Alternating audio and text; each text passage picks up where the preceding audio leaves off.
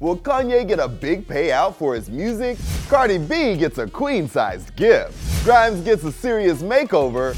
Daddy Yankee talks retirement. We've got some Billboard Hot 100 first-timers to celebrate.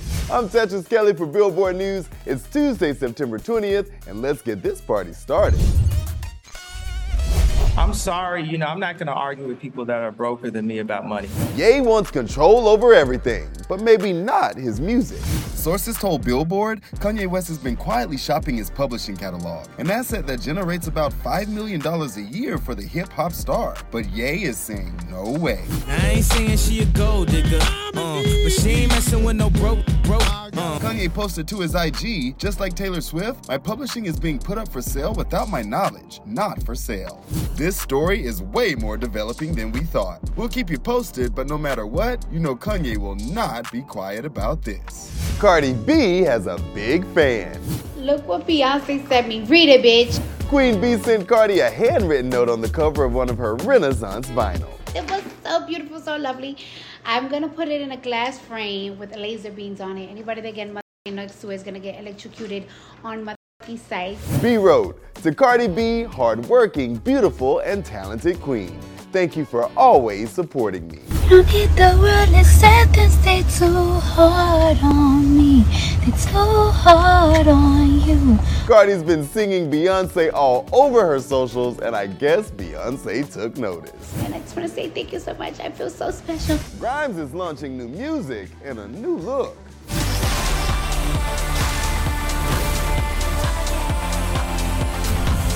Grimes posted a post-op selfie on Twitter and had fans wondering what work she had done. Some fans speculate she had some elf ears installed. She's pretty fond of that aesthetic. Grimes also tweeted that she finished her next album saying, my friend and I perfected the last song in the plastic surgery clinic because they wouldn't let me leave and we were laughing that this was the most Hollywood moment of all time. Grimes said she has 20 songs, so she may release it in 2 parts. Daddy Yankee revealed what drove his decision to retire after his La Última Vuelta tour. Daddy Yankee is on the cover of Rolling Stone's latest digital issue, where the reggaeton legend tells them why now is the time to walk away from music. After announcing his retirement in March on IG, Yankee has been making us dance since the early 2000s with songs like his Billboard Hot 100 hit, Gasolina. But the 45-year-old, which seems too young to retire, says he did some reflecting during the pandemic that led to his decision. The pandemic was like someone forcing the brakes on the world. When I got into that reflective state, I said, I need to live too. I need an opportunity to actually enjoy everything I've achieved. And I'm healthy, I'm good, I'm young. The Latin legend praised artists like Karol G and Bad Bunny, whose Un Verano Sin Ti has the most weeks at #1 on the Billboard 200 chart since 2016, and talked about the power of Latin music. We're growing every day. If tomorrow a new genre comes along and it's Latino, it's going to be successful because our cultural expressions and our art are going to keep rising.